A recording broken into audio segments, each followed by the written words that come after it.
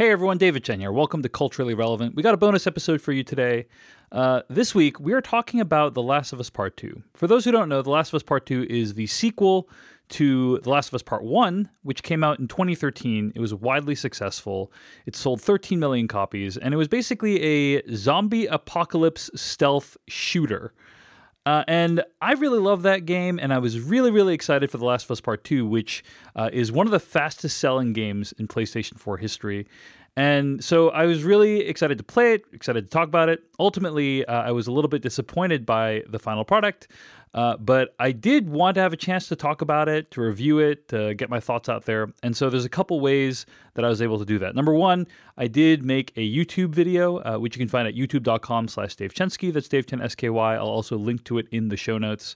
If you want my thoughts on The Last of Us Part 2 that are very spoilery, check them out there. And also, I was able to record this conversation with Jeff Cannata and Christian Spicer, as well as Dan Trachtenberg.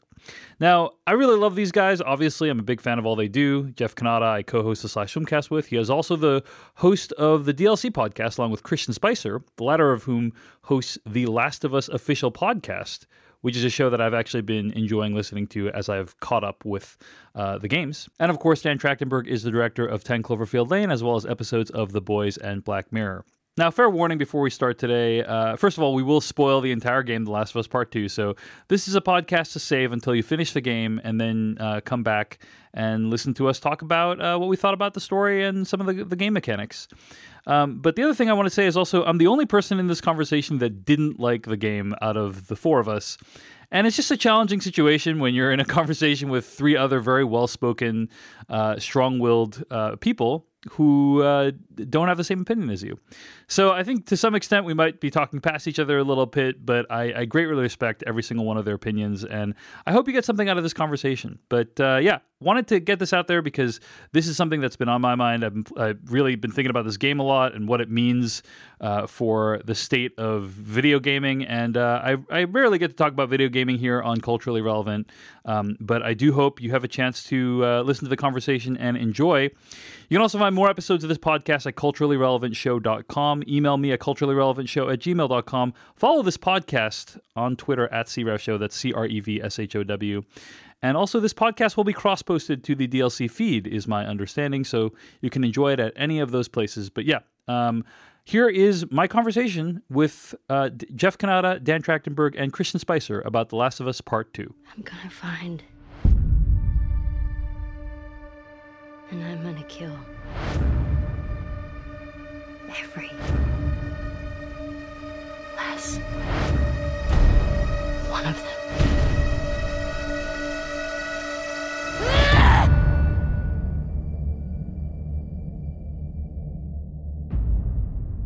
David Chen, Christian Spicer, Dan Trachtenberg. So excited to talk about this game with all of you. I don't know where to start. Let's start with you, David, because I think of the four of us, you have the most critical opinions of the game. So why don't you lay out sort of your overall opinion, and then we can dig into specifics from there. I purposefully did not watch your video because I figured I'd be experiencing it here tonight. Yeah, well, first of all... Do your whole video again, please. But also because I never watch your videos. Yeah. No, that makes sense. First of all, definitely check out the video that Dan refers to, which is on my YouTube channel at youtube.com/Dave Chensky, where I reviewed Last of Us Part 2 in full detail. But let's... I think I can divide my challenges with the game into a couple of broad categories. And maybe we could talk about each of these categories in turn, but let's just start with how about the story of the game, right? Because I assume, like you guys, that story was the primary motivation to play the game. I thought Last of Us Part 1 was a masterpiece. I know there's not people who don't think as highly of it as I do, but I thought it was brilliant. And it completely blew me away when that game was... the first time I played it was actually the PS4 remaster, and I thought it stood up really, really well. The questions that game asked about, what would you do in that situation? And it's pretty complicated. It's I don't know if I was in Joel's situation, what would I do? Would I have done the same thing? I don't think he did the right thing. For the Would I record, have we're done not the going to same thing? spoil. We're not going to spoil the first game at all. Dave's going to talk around it, but we will spoil the second game instantly and say that Joel dies. But we will not.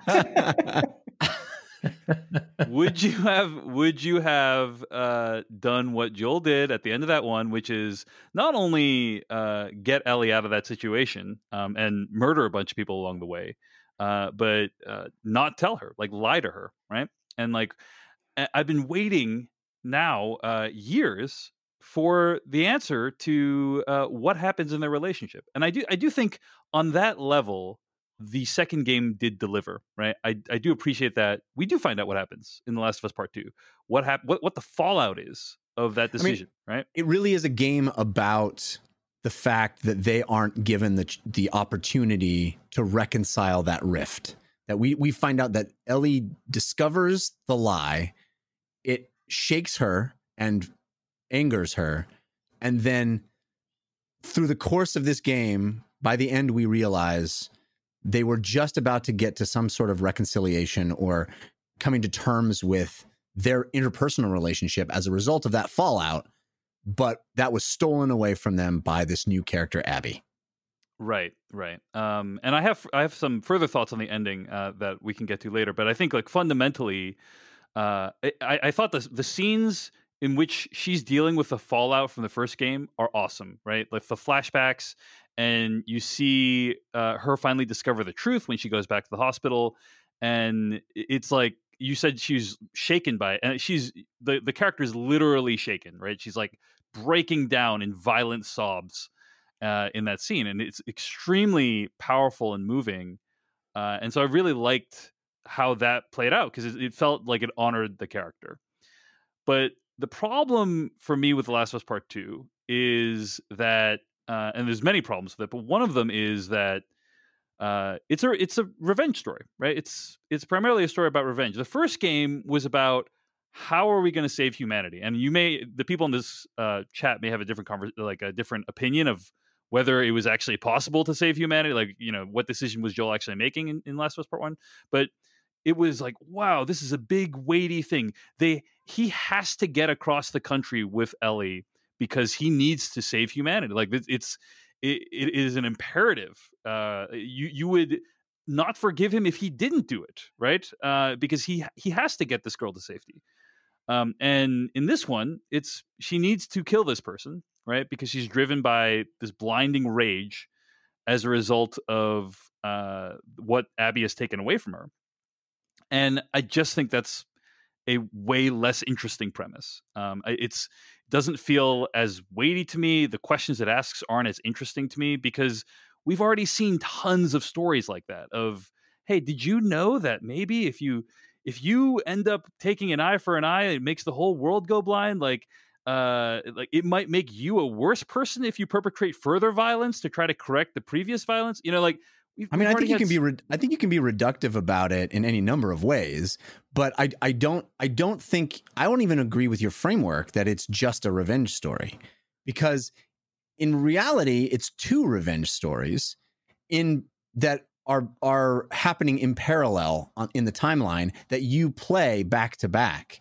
And because it's two revenge stories, I found it to be a powerful, yes, a rebuke of revenge and hatred, as you've kind of said in a kind of reductive, like pat way. Perhaps you could take it that way, but I think the sum of its parts, because it's those two stories and you see they are mirrored in so many ways, it really reveals the desperation, the cycle of hate, the motivations to be suspect from the start. So it is. I found it to be a powerful statement, not in the way you're talking about, not in the, oh yes, revenge bad, revenge make you bad, violence bad. I feel like that's so reductive. I was in the shoes of someone who watched a heinous act to someone they love, felt motivated by it, and then asked to consider that in a completely new way through the eyes of a completely new character, and see how that is mirrored, and see how everyone is the hero of their own story, and how perspective is everything. And I found it to be much more than kind of how you're framing it.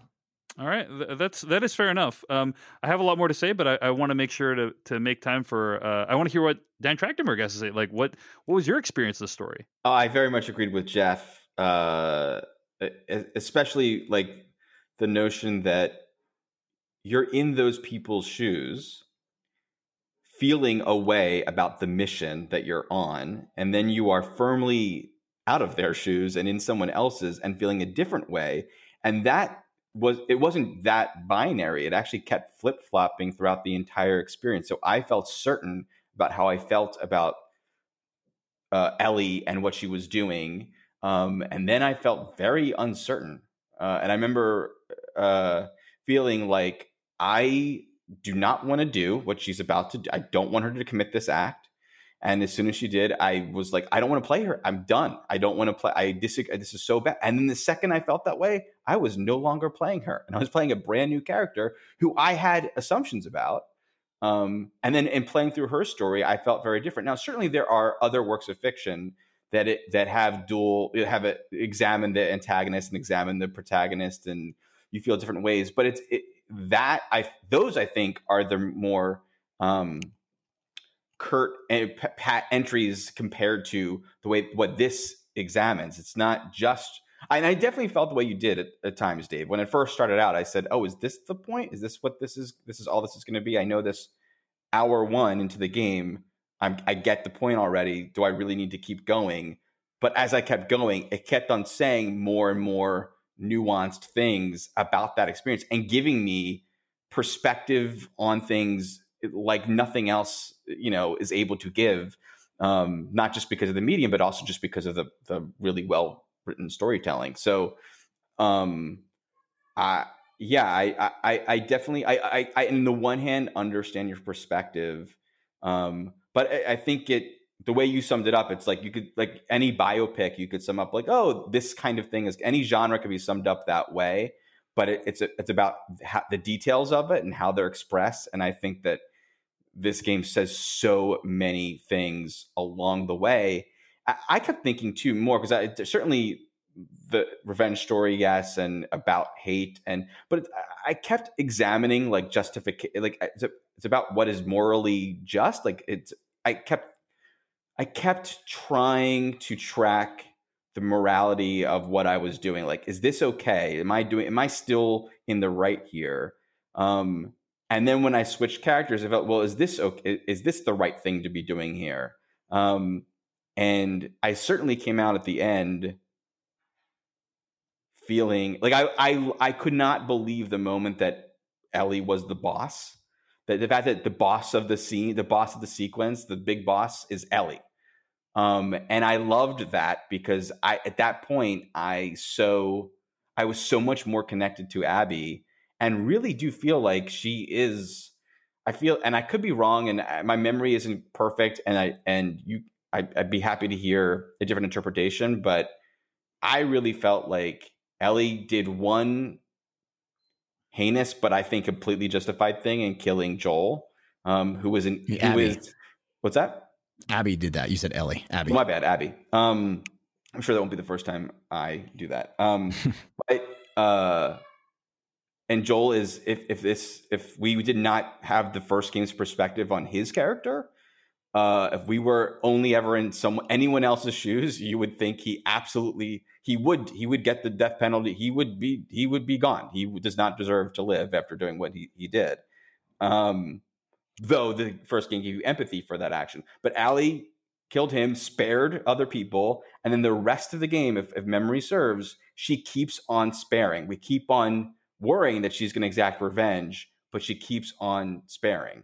And Ellie, if memory serves, keeps on not sparing. I keep on hoping that she would have made the choices that Abby makes, and unfortunately she does. She kept on allowing herself to giving into the dark side, giving into the hate, Yeah.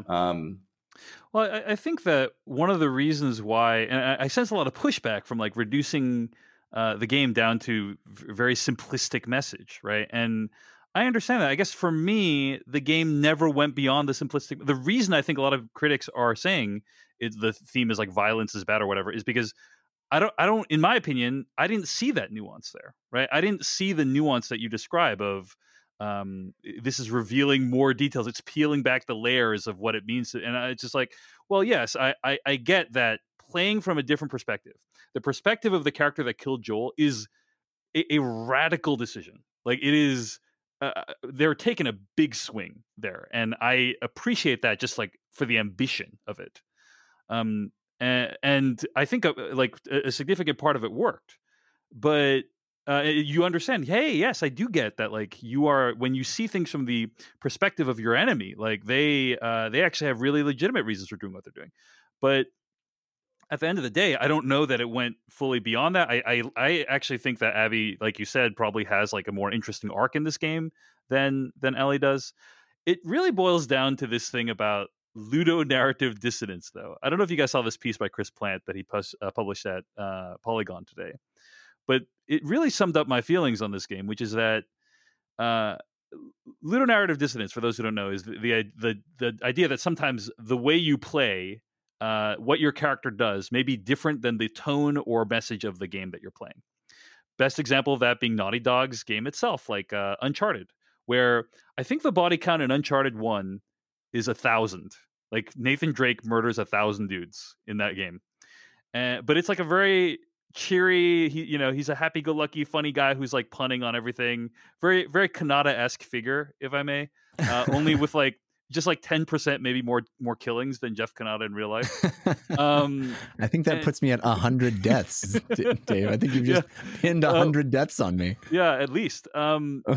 So and then, but what this game does is rather than evolve the gameplay, right, which is very, very similar to what it was like when Last of Us 1 came out in 2013. Rather than evolve the gameplay, the story has changed to fit how violent the game is, right? You're still killing the same number of people. It's still like super dark like the first game is. But now the game is like, well, this is what a person would actually be like if they killed 1,000 people, right? They would be almost completely irredeemable. Are you comparing this to the first Last of Us or to Uncharted? I got mixed up. Both a little bit. I'm saying like rather than change the gameplay so that it is less focused on killing, right? This game is like, let's keep the killing the same and bring the story to the place where it's as dark as what 1,000 killings would entail. Because this game is super, super dark, right? Yeah. And there's nothing inherently wrong with that. It's just, for me, less interesting than, the story of the first game. And also, the game I just think is super relentless. Like, it uses 25 hours to make its point when literally 12 hours would have sufficed. So anyway, that's kind of my thoughts on that. I do agree with that very last thing you said. And I've thought about this quite a bit while playing, is that I think, my criticisms of the game, the things that I didn't love, are all can all be tracked back to the amount of game that it is. If the excess, like, you get the point. I mean, everything you certainly, if it was just the cutscenes and then some of the stuff in between, not the hours of stuff in between those story points. And there's lots of great, I don't want to minimize, there's lots of great story in the gameplay itself as well. But if that was 1 6-hour experience, the story would, or however long it would need to be, I don't know, but like the story would not suffer at all. And I think a lot of the feelings of, but this is too much, I don't want to see this much, I'm doing, all of those things start to go away. It could still be making its point about all of that, right, without quite the amount, which is just, it's the reckoning of the format, with the reckoning of needing an amount of gameplay to warrant AAA release or whatever, I assume. Yeah. I have a couple thoughts on that, actually, but I want to. We have not given any time for Christian to speak yet, but I will. I want to respond to that at some point. Christian, do you have anything to say about this? So, for people, depending on where you're listening to this, who don't know, call me biased. I'm hosting the official Last of Us podcast. We're talking about part 2 starting in July.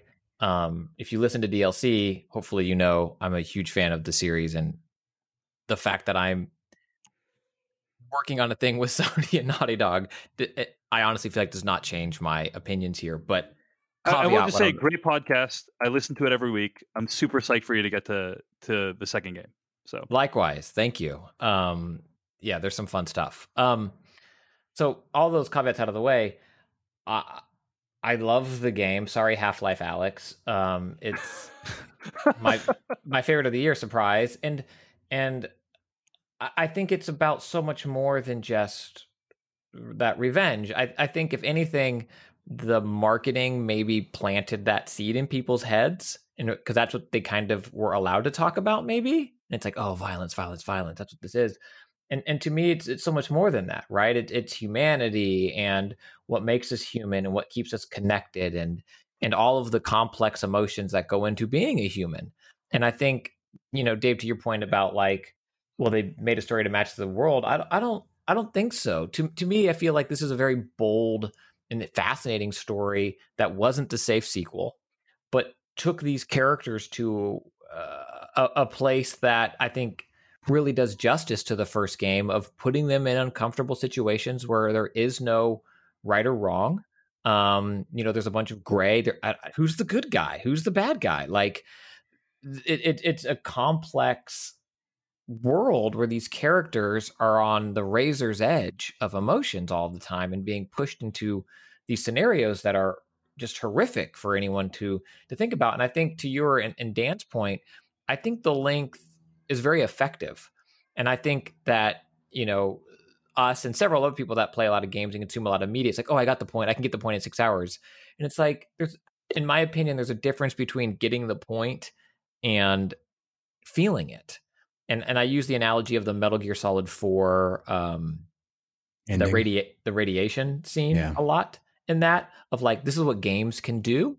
And you feel it. And Edith Finch has moments like that too, where you're engaging in the story in a way that has you feel it. And I think you living these characters' worlds for as long as you do makes an emotional connection with you, the player, that it wouldn't the same way as a shorter experience. I'm not saying there's no fat that couldn't be trimmed. Of course, there probably is. But I really found my time with Abby and Ellie to all of it to be worthwhile. And there were times when I started, I was like, oh, Abby, I don't know about this. I don't know about this. And then it's like, you come around and I start to really empathize with her. And I think it's a very bold choice for a sequel. And I was just constantly blown away by what it did narratively. And then we're not even talking about like the technical marvel that I think the game is. Like, this is the story discussion for spoilers. I think we're all on the same page about the technical marvel. 100%. Yeah. But I think a small analogy, and then I'll be quiet for a little bit, but it's just like, and this is one of the characters whose names I forget, and that bothers me right now in this moment, but like just the symmetry of the dog, right? And it's like Ellie kills it and she's like, damn dogs. And then it's like Abby, it's like Ace. And just seeing that, just that is like such a microcosm of an example of what humanity is and what it means to empathize with someone else and what their situation is and what it can be, and what you think of as this is something totally different to someone else, and what kind of world that builds and establishes, and what are the consequences of that, and how can we have influence over what type of world we want to live in. I think if anything, the game's about empathy and humanity than it is more about violence and revenge. It's interesting, Dave, that you framed this part of the discussion in terms of ludonarrative dissonance, because I felt that the game really takes that on in a way that I don't know any other game that does. I mean, a lot of people have talked about Spec Ops: The Line, kind of, but I feel like this game is accepting the reality of ludonarrative dissonance in game design and asking you to consider it, asking you to live inside it. I killed a whole lot of clickers and infested in this game. I attempted to kill as few human beings as I could. I have never had a video game make me feel the desire to not kill as much as this game did. And yes, it's a video game where you have choice in those sequences to tackle the challenge as you may, and yes, you are faced with a series of enemies that you have to get past, and you have the opportunity to kill them. You can kill them, and the game. Christian has said many times he had fun playing it. I did not. I did not have fun killing human beings in this game because I bought into the mental state of the characters that I was portraying. I bought did into not the enjoy mental it. state too. Ellie turned around. Ellie went back. No one was standing. Like it wasn't me being like, "Wee!" It was no. Forget them. Yeah, They're and I going felt down. like it was not fun for me to slit the throat of a human being. Watching, you could, take the camera around anytime you did a stealth kill and see the face of Ellie or Abby doing that and how anguished they were. I mean, I feel like this game makes great pains to show how despicable an act each of those is. Mm-hmm. And I also think that what no one really ever brings up when they talk about this game, there's a lot of talk about Ellie and Abby and Joel and the revenge idea and the hate built in. But no one brings up the tapestry upon which that story plays out, the background that is so filled out in this game. You are literally in the middle of a human on human war by the end of this game.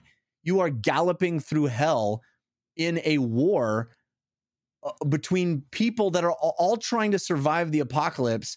And you'd think pooling their resources would be pretty smart and helpful. And yet here they are slaughtering each other by the dozens in this horrible scene. And throughout the entire game, throughout the entire experience, it is all about factions and who are we killing and who's killing who. And so much of Abby's playthrough is her turning on the very people that she has this brotherhood, sisterhood with. And throughout all of it, I felt like I can't hurt these people. Yes, there is this sect that is dangerous and scary, and those whistles, I will never not be freaked out when I hear those whistles. It's just such an effective thing. And yet you then meet people from that sect and you go, oh, they're decent people in the sect too. It's like it's this cult that is scary. Well, the people that are breaking out of the sect are decent people, but yes.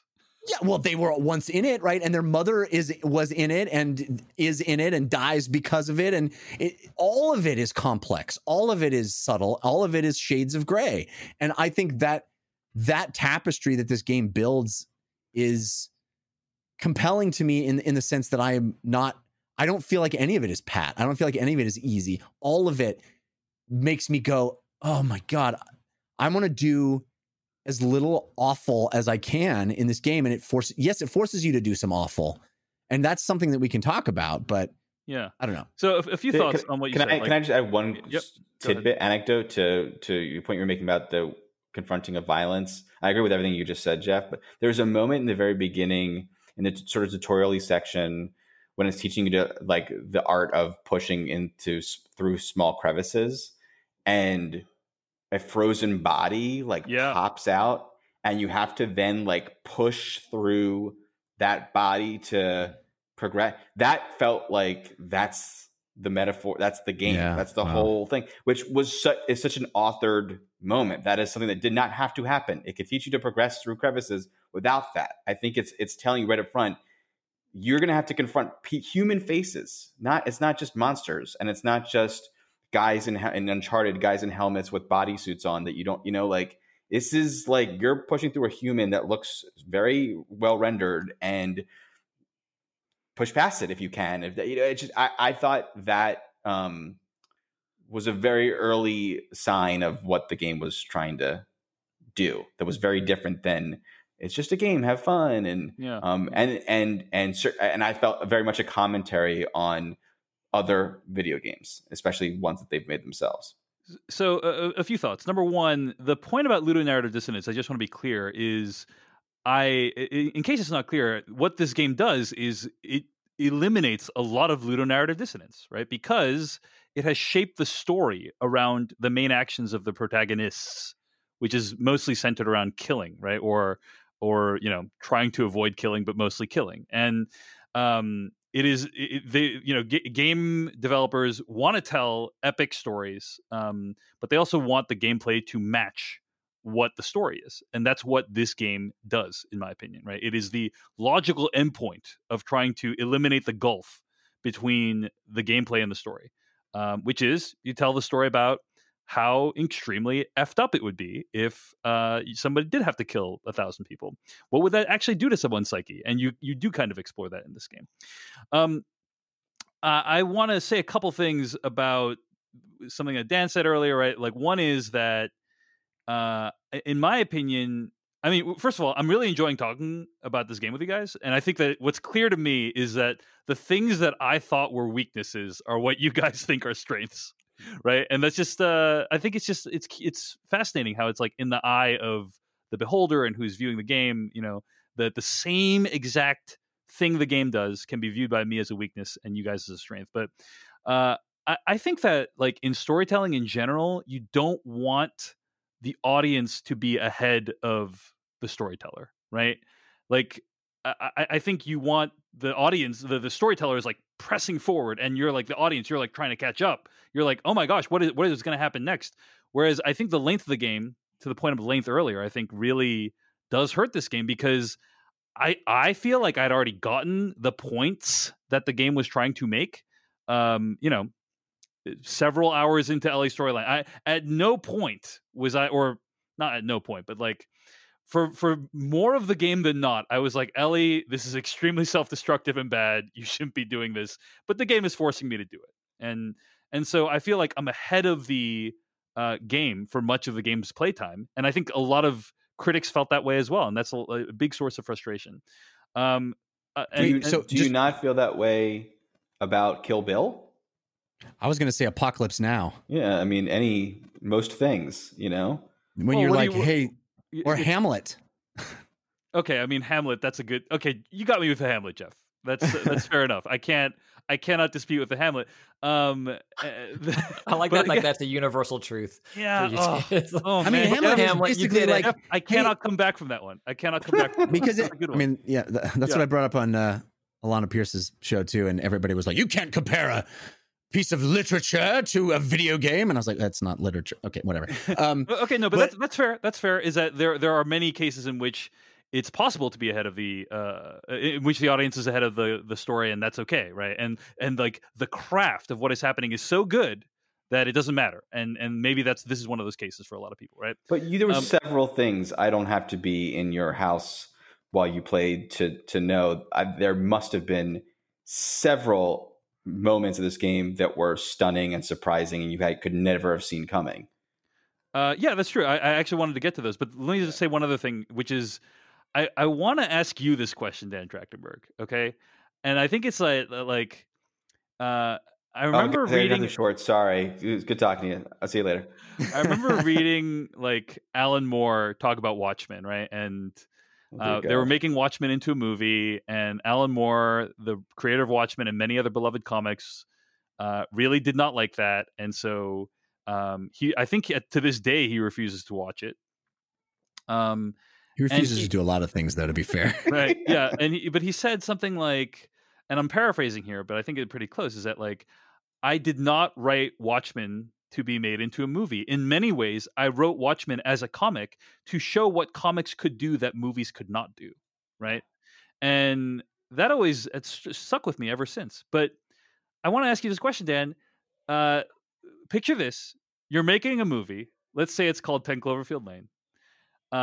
There's a character in it played by a very talented actress, Mary Elizabeth Winstead. She's about to break out of this crazy bunker. And she finally gets out. It's like you've been waiting the whole movie for this extremely tense, fraught moment for her to bust out of this high stress situation. Wait, are we spoiling 10 Cloverfield Lane too? I am spoiling 10 Cloverfield Lane. The madness, but not Last of Us Part 1. But not Last of Us Part 1. That's right. She emerges from the bunker. Smash cut to the beginning of the movie, and then you experience the entire thing from John Goodman's perspective. I don't think anyone would ever do that. Like, and it is an incredibly frustrating storytelling decision, in my opinion, to just like, you're at the height of like, oh my gosh, the entire game has been building to this point, and then smash cut to I'm viewing the thing from the other perspective, and also I'm restarting 3 days ago. You know That's who not does what do the that, game- Dave? That's not what the game's building to. Wait, but there's so many. Yeah. Wait, A lot hold of on. people Dan, we attacking will me at all once. talk It's at cool. the same time. Have at me. Go ahead. I have comments about No, 10 go- Cloverfield Lane. Go ahead, wait, first I am Jeff- the most qualified person here to talk about 10 Cloverfield Lane. I bought a ticket to that movie not to watch it. I bought a ticket to show the realities of what buying a ticket to a movie can mean, not to watch a movie about it. Jeff, say I what just you were want to gonna say because I want to hear. Yeah. You know what does do that? Tell me. George R.R. Martin. Yeah, so I was just gonna say, TV, Game of Thrones, Breaking And Bad. that they ended all- super well. I'm talking about the books. Dave, that's a very I don't understand. I mean, you're comparing if this game did that on hour 20, I think we'd all be a little bit like, geez Louise. But it doesn't. I think comments about amount aside, like it does all that stuff at a very appropriate amount of time given the breadth of the game and the breadth of games of its genre and games in general. You know what else kind of does that? Pulp Fiction. Yeah, so many things, so many great works, and including this one. That was, I thought, what incredible. And by the way, My experience. wait. Go ahead. Sorry, Dan. Go ahead. What I thought was a really genius call is you start the game with Abby. So it's not like that's like starting the thing where you think John Goodman's the protagonist, and then you switch to Mary Elizabeth. I don't even want to talk about this that way, but also I will say too, talk about being ahead of the narrative. That, you know, in the trailers for 10 Cloverfield Lane, it shows her running around outside, and the big question of the movie is, will she be outside or not? Will she make it outside? What's outside? And what I think is hopefully rewarding about the experience is the steps, the nuances along the way are surprising. It's not just what is the end surprising, and the end is, you know, crazy in a different way. But well, I understand a lot of you think my analogy is bad, and I should feel bad, and that's okay. Hey, I've been there, buddy. I think that, but I think you've been there, Joe. I think that, and some people in the chat room were broadcasting this live are saying like it's a different medium, and I'm pretty sure I made exactly that point and gave that huge caveat right before, you know, with the Alan Moore thing.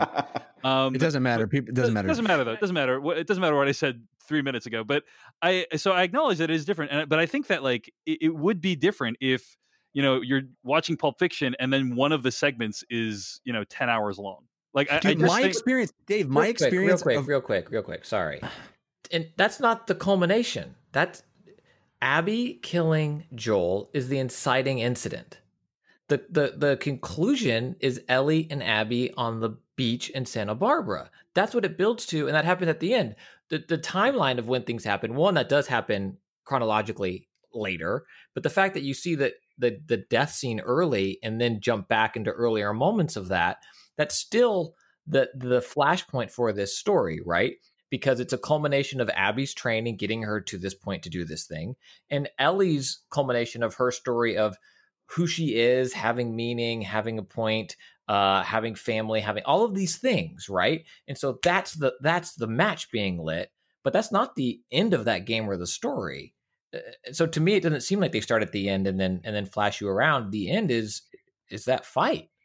Well, and Dave, are you saying that you just did not like playing what you like? Last of Us is a very pure story, and this is a very complicated. By the way, I think Godfather to Godfather 2 is like one of the most apt comparisons to the two games. But it just sounds like what you're saying is that you just did not enjoy having to go back and play Abby. Yeah, well, I guess I'm interrogating my own feelings on it. Copy. Live publicly, which is that like I'm super I was actually like pretty engrossed in the game at that point, right? I'm like, what's gonna happen? We're reaching this moment, and then for the game to just take a 10-hour detour. Can I tell you? Yep. Can I tell you my experience of reading every Game of Thrones book, all of the Song of Ice and Fire, is what you're describing. That's my experience of reading those books.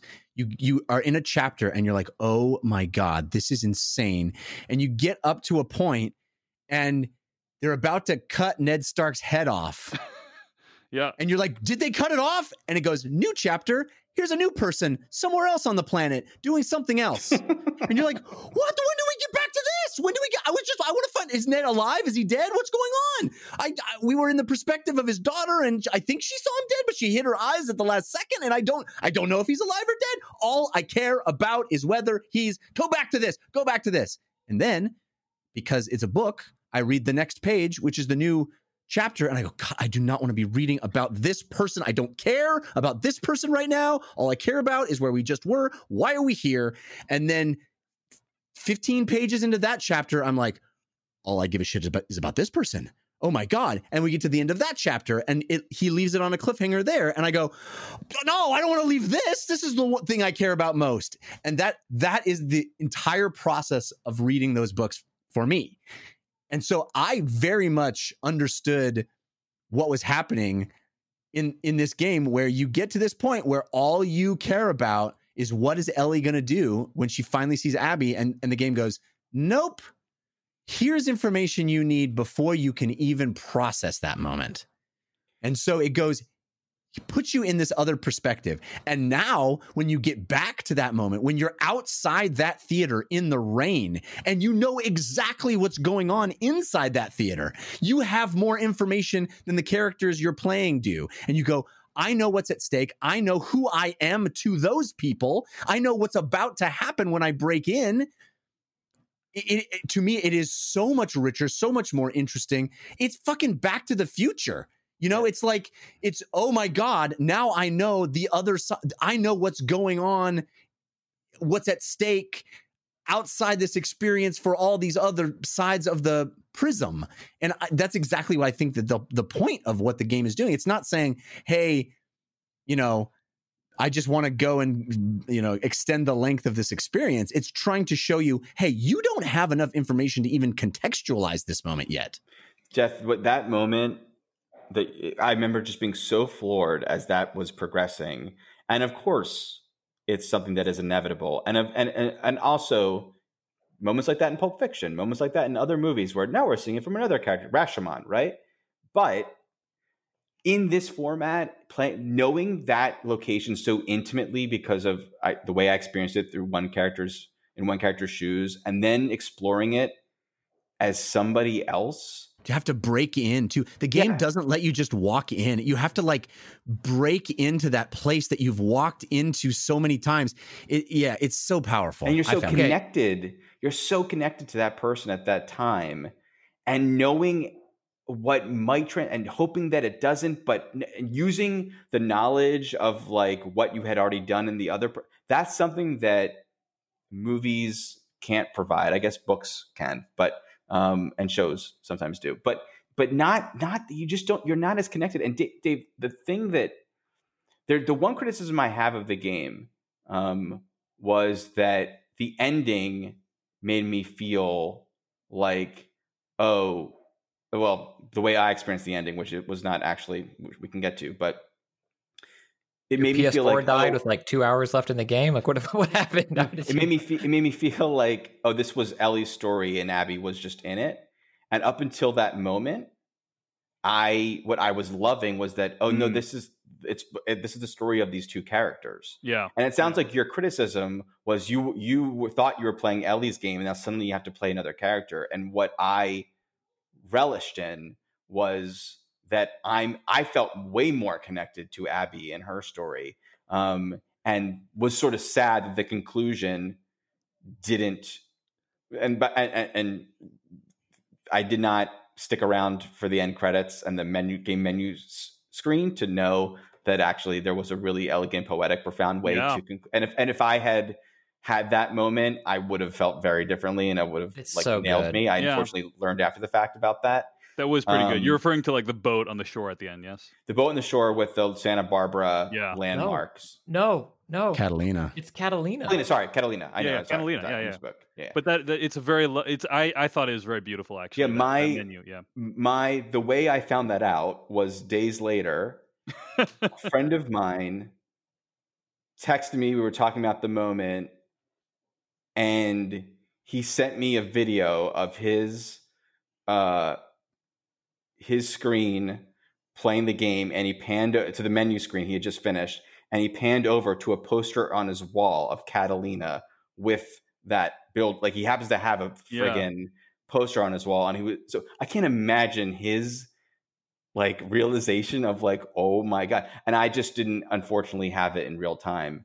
So just to articulate explicitly what you're saying is that like the implication of the menu screen that you get after the game is over is that Abby makes it to the Fireflies location, right? So and it's a very beautiful, elegant way of doing it. I agree. Her story, so I think that's a big. I think as I think back on all the criticisms I've been reading of the game and watching of the game, I feel like so much of it is they thought that people wanted Joel and Ellie's story, and that's what they were going to get, and they got something different.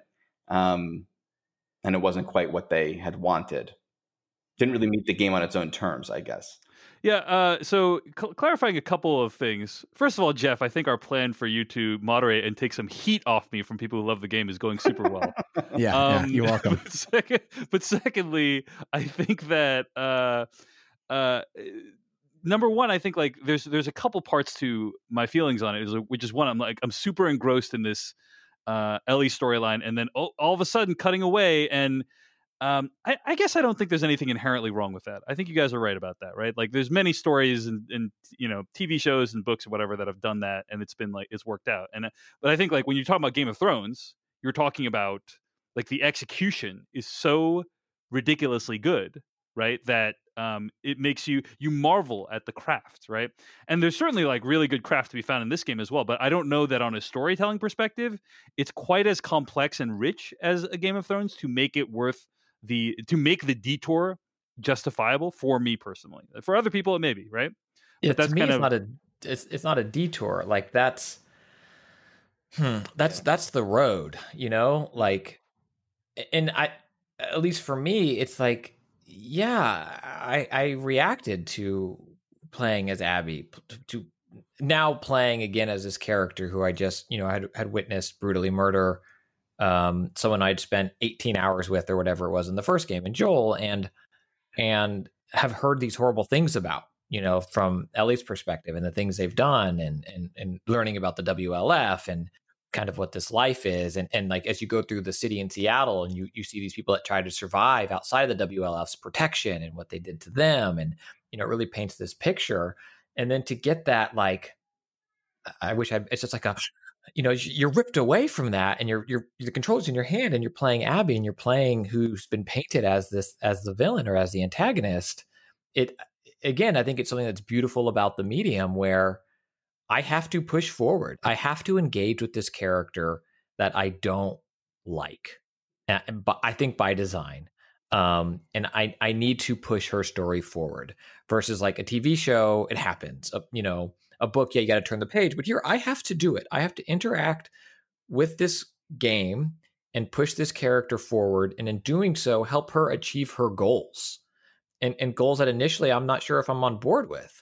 And then as I spend time as her, you learn about her character, why she's done the things she's done, how, I think Dan said this earlier, how it's like, well, maybe she's better than Ellie because you've already done a bunch of horrible things as Ellie.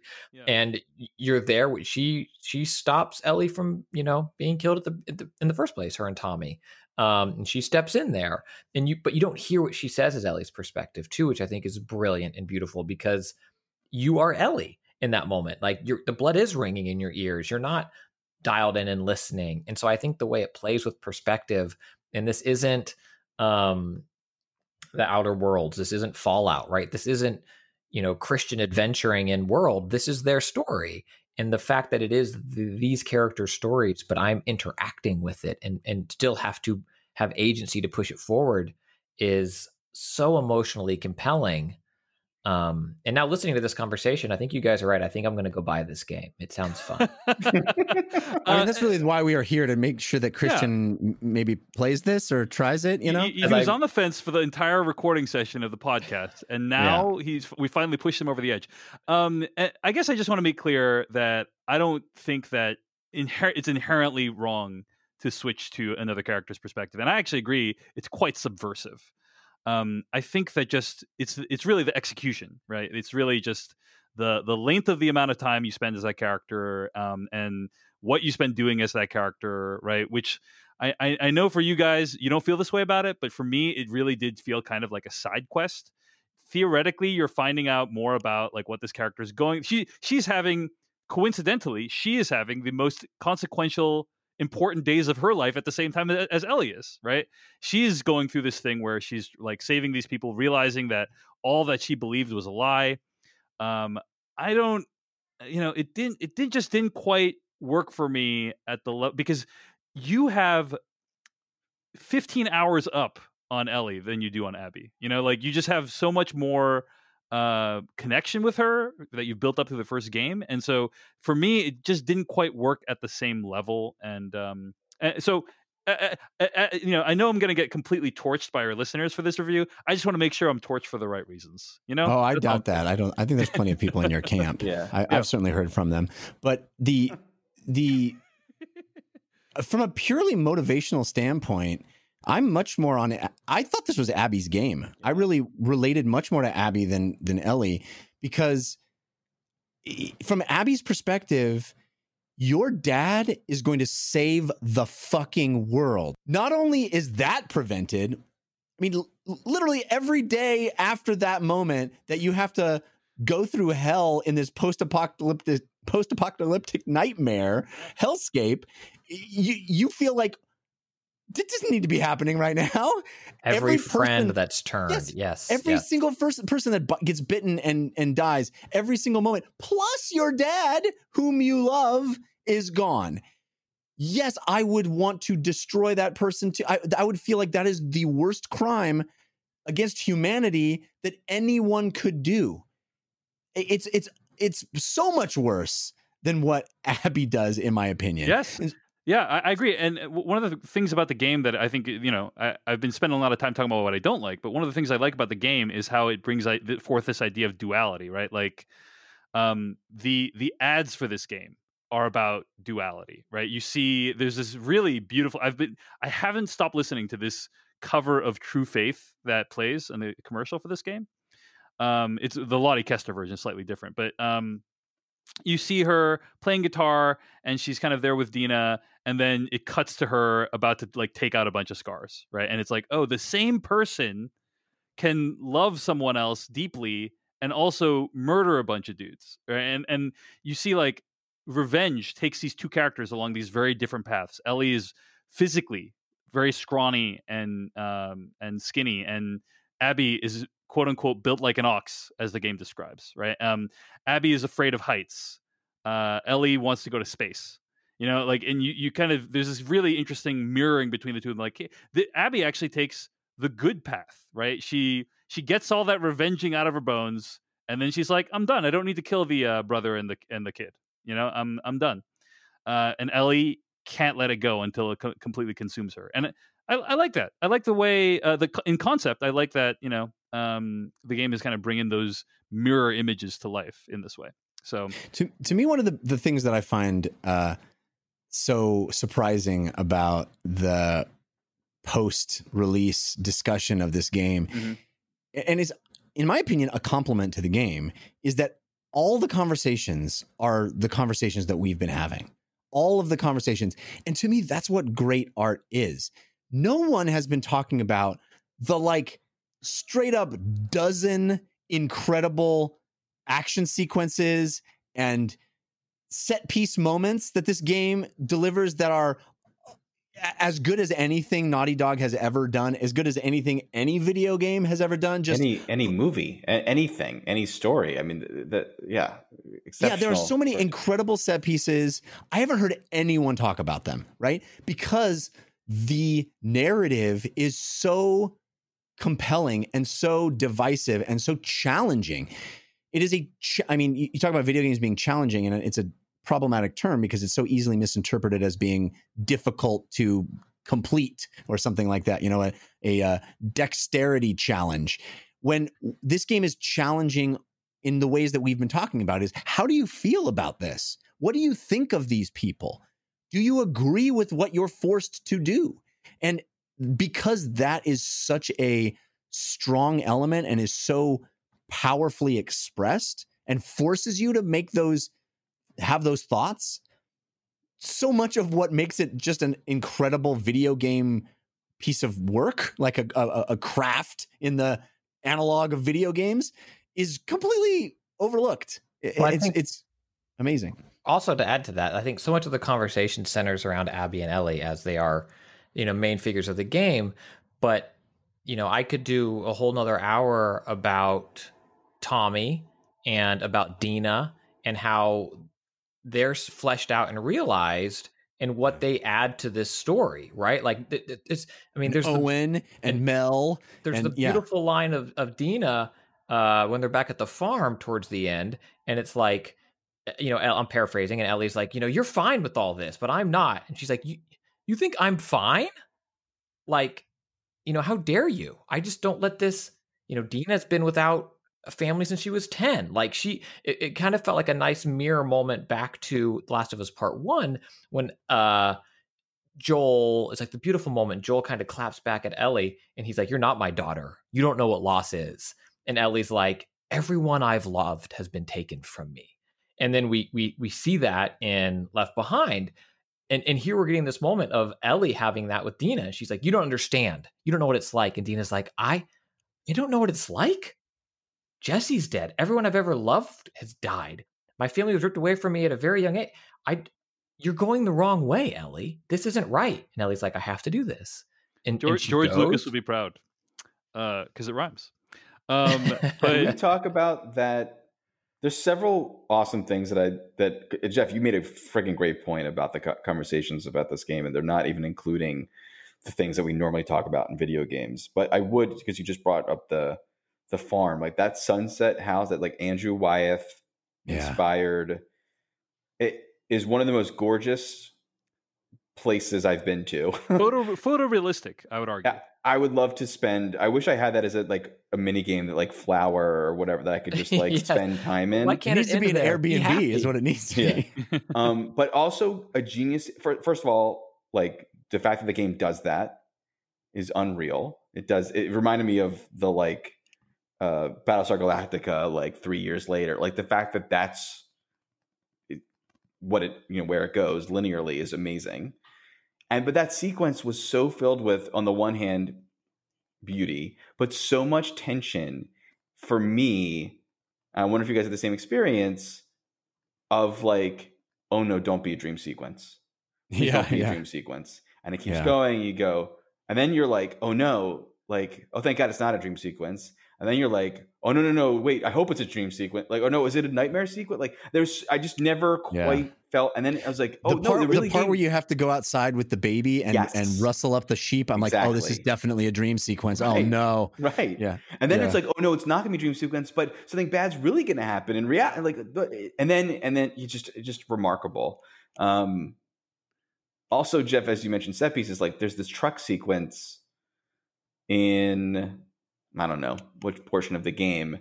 Can we? I was wondering, can we just talk about like favorite sequences? I think that might be. Like that. So many. There's so many that I think equals or rivals Children of Men or Let Me In. Like, it's such an incredible. I looked at it again today. Which sequence are you referring to, Dan? Is it the one where they're like being attacked and Jesse's driving the vehicle? Yes, Jesse's driving the vehicle. You're and. By the way, I mentioned I should have said up front too, like Christian. I'm friends with people at Naughty Dog. I know Neil Druckmann, and so feel free to not care about what I say because it would seem biased or whatever. But I think like I texted him like John Woo is to doves what Neil Druckmann is to trucks. Because every game he's worked on has had an incredible truck sequence. Yeah, it's true. And this like takes the cake now. It's not, and watching it back is cool. But it just makes me just anyone who's ever talked to me about video games, having an opinion on video games, and they don't play games, they watch people play them, or like it is watching that back is as thrilling as a movie would be. But playing it when you are like I wasn't breathing during that scene and trying to make a shot while the car is doing what it's doing, and then the surprise of Jesse stabbing the thing and the door closing and slamming the guy. Like, just there's so many details that it didn't have to have, and it still would be very good. Then it has those details that are just like, wow, this is masterful storytelling. And I felt the same thing revisiting that sequence that I'd forgotten about was in the teaser from a couple of years ago, the long oneer of Abby being choked and when you meet Yara and Lev, I guess. Yeah. But that sequence is, if that were in a movie, it would be nominated for. I mean, like that was the most and then perfect. Following that, when you're running through the dark, that whole sequence running through the forest at night, and they drop the torch, and you have to fight a couple of times. It's God, yes, yes. I mean, if we're talking favorite scenes, for me, it's hands down the Tommy.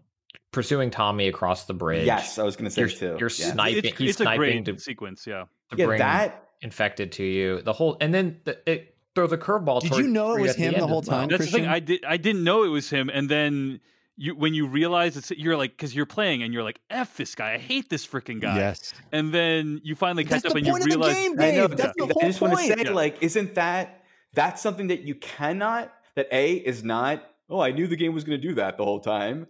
And it's not just trite, like, oh, revenge. I get it. Revenge is bad. And you don't get it in Kill Bill or any other movie, Payback, or a movie about revenge, an eye for an eye, or a Pulp Fiction movie that plays with perspective. You don't get those moments where you are feeling frustrated about this antagonist and want to take care of them. And then the second that you realize who that person, it's like, and they kill your butt, like, and you're like, it's what a profound experience to give to people to have that, you know?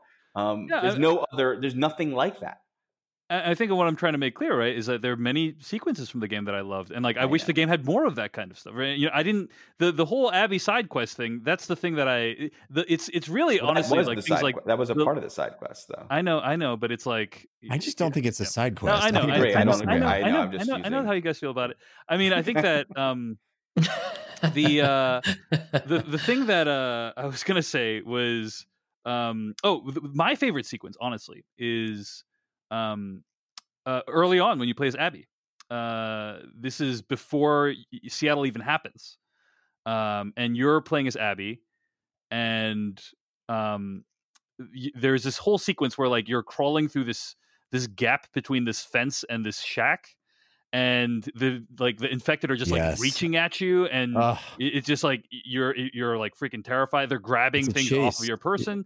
And then one of the infected like comes through the fence and like attacks you, and it's on top of you. And then all of a sudden, Joel comes out of nowhere, executes the infected, and then you're like running away from there's this huge chase sequence with the thing. You're running away, and you realize like it was this great kind of unsettling feeling, because you have a feeling that Abby's like going after Joel, but you're not 100% sure. And then when you realize that is in fact the case, it's horrifying. That whole sequence of events, how that played out, I thought was awesome. So that was kind of that was early on in the game. So I love that part. Yeah, very early enough that you kind of forget how amazing those moments are by the time you are, survive the end of this game. Dan, I'm struck by your comparison. Again, I get in trouble for comparing things to other things, but I'm struck by your comparison to The Godfather, because I think it is a very good comparison, because Dave, it's a bit like you saying, hey, I'm so excited for the sequel to The Godfather to find out more about Michael Corleone. Why are we spending all this time on Vito Corleone? I don't care about that. It's like that's what Godfather 2 did, is like, oh, half the movie is about Vito and Vito's story. I just think, again, I have no issue with that. Love Godfather 2. I do think it's a different thing when instead of half a movie, it's half a 25-hour game. That's all I'm saying. For me, just like it's really like the excess of the game that I took issue with, and finding the game like exhausting in many ways, as opposed to in concept. I am not saying in concept you should not have put me in the shoes of this other character. I actually really like that. But I just think it's the execution and the grueling nature of it, and the fact that like you need to murder so many people. And like I already get it. Like the revenge is bad. Like you don't need to keep killing these people. Put down the pipe, Abby. Anyway. I do agree with that. Because Christian, you kind of mentioned something about this as well in defense of it, and I just want to point out that like I agree that the game does need length and breadth. Like it's why it's more comparable to a TV show than a movie. And so TV shows impact us in a certain way because of the length of time we spend with characters. And this game does need that and I love that it has time for the quiet moments and all those things. Yeah. It's not about my criticism about amount that I think would solve not only Dave's criticisms, but many criticisms is more in the amount of times I have to hit a button and I don't, and then I got to get a battery for it and then get a ladder and drag it over. Right. It's which the game should have. It's just the amount of it all that feels like shoe leathery, that is not informing. And then there's also, there's so many drawers I had to open that had nothing in them. Every time I opened a drawer, it had nothing in it. I was like, that's 3 seconds of my life. I did find an interesting, because everything was so sparse and because the game was so emotionally affecting, that I did scour more often than I would in a game where it's like finding an unlockable in a drawer, BioShock or something. Like or turn over every trash can. Like I really did feel the need to hope to find some tape or some something because it was in so rare supply. I wonder, and I'm curious how games, or maybe how this game specifically, or other games too, can tackle this. Because I'm curious too, Dave, for like how you played this game, like how many days, how quickly, how long were your play sessions? Where I know, like in TV, a lot of us binge. It's sit down. Oh, I watched all of Succession in a day. And I think for me, a reason I kind of bounced off Game of Thrones early is that I got into it late and I watched like 5 seasons in a weekend. Like clearly I'm exaggerating, but I watched a lot of it and I was like, oh, I feel like I was watching The Matrix, and it was just like introduce character, make me love character, kill character, introduce character, make me think character's good, learn character's bad, introduce character, make me love character, kill character, and I was just like, I can't not see what's and I think a lot of us play video games like I got a weekend, door closed, here we go, I'm playing this game. And I know that games have tried with like episodic and things like that. And I mentioned TV shows, people binge them, but they still have like end points. And this game has a lot of moments that do let you breathe. And I love so many of those moments in this game. Yeah. But nothing forces you to put the controller down. Like I don't want a Nintendo like, hey, you've been playing some emotionally traumatic stuff for an hour. Go for a walk. Like I'm not looking for that. Yeah. But I do wonder, Dave. Like you watched Luigi beat. Luigi just caved Mario's head in.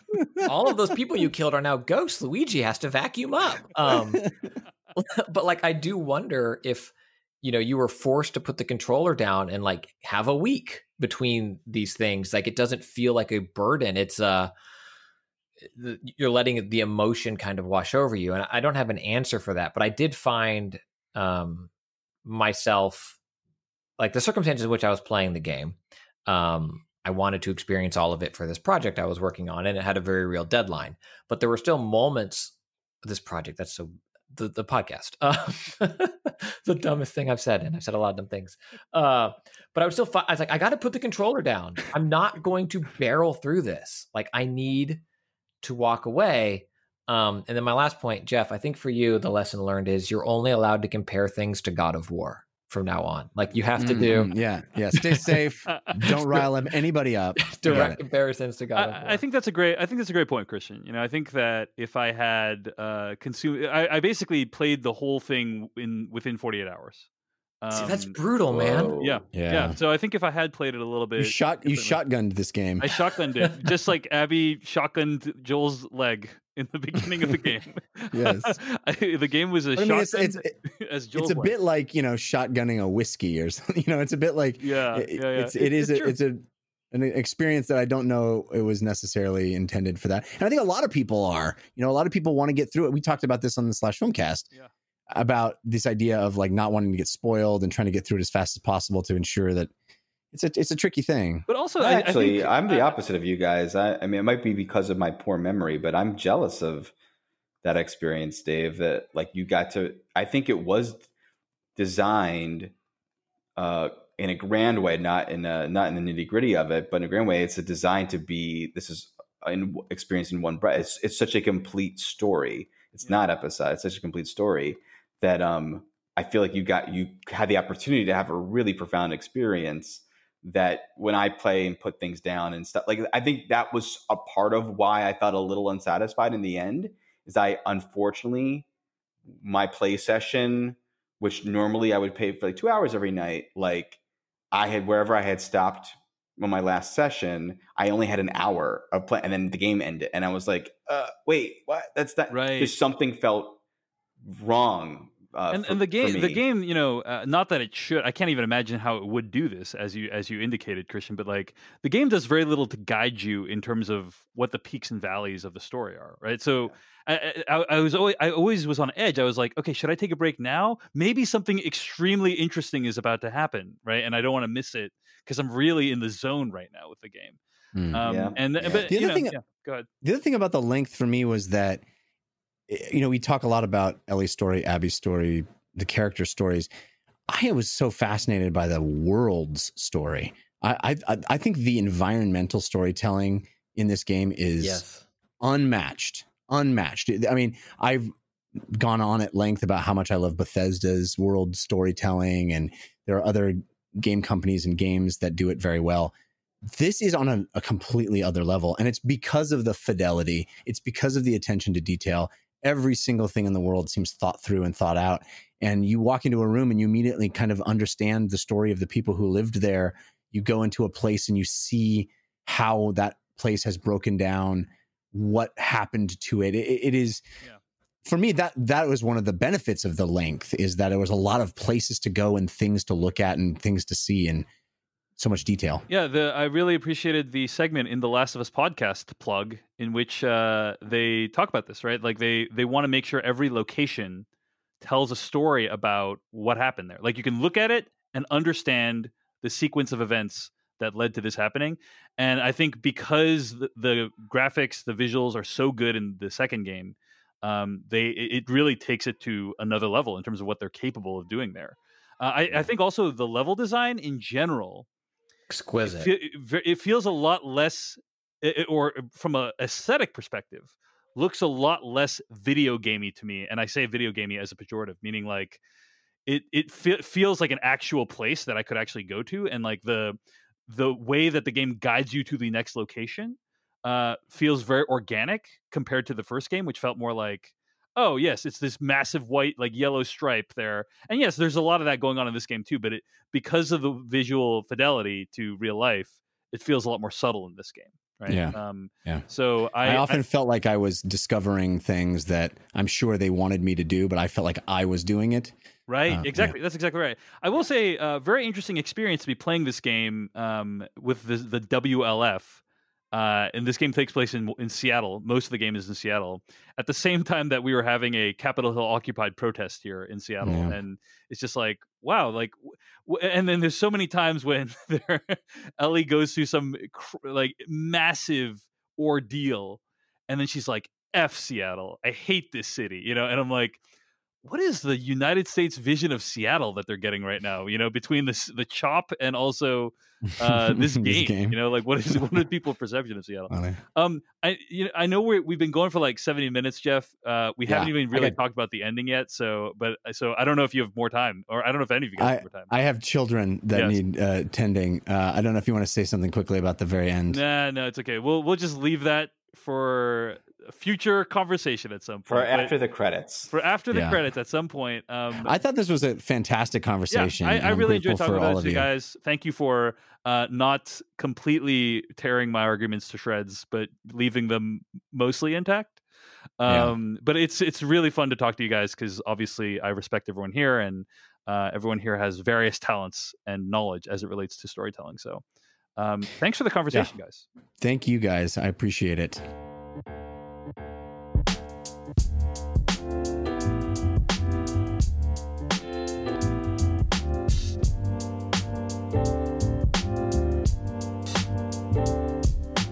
And that is how the conversation went down. Unfortunately, we had to end a little bit abruptly. We couldn't quite get to the very, very ending of the game.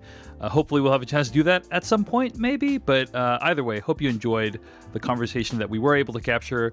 Last of Us Part 2, despite all my problems with it, very few games of this ambition and scope and scale come around these days. And so whenever one does, I do cherish the opportunity to play it, to talk about it, even if it does make a lot of decisions that I disagree with.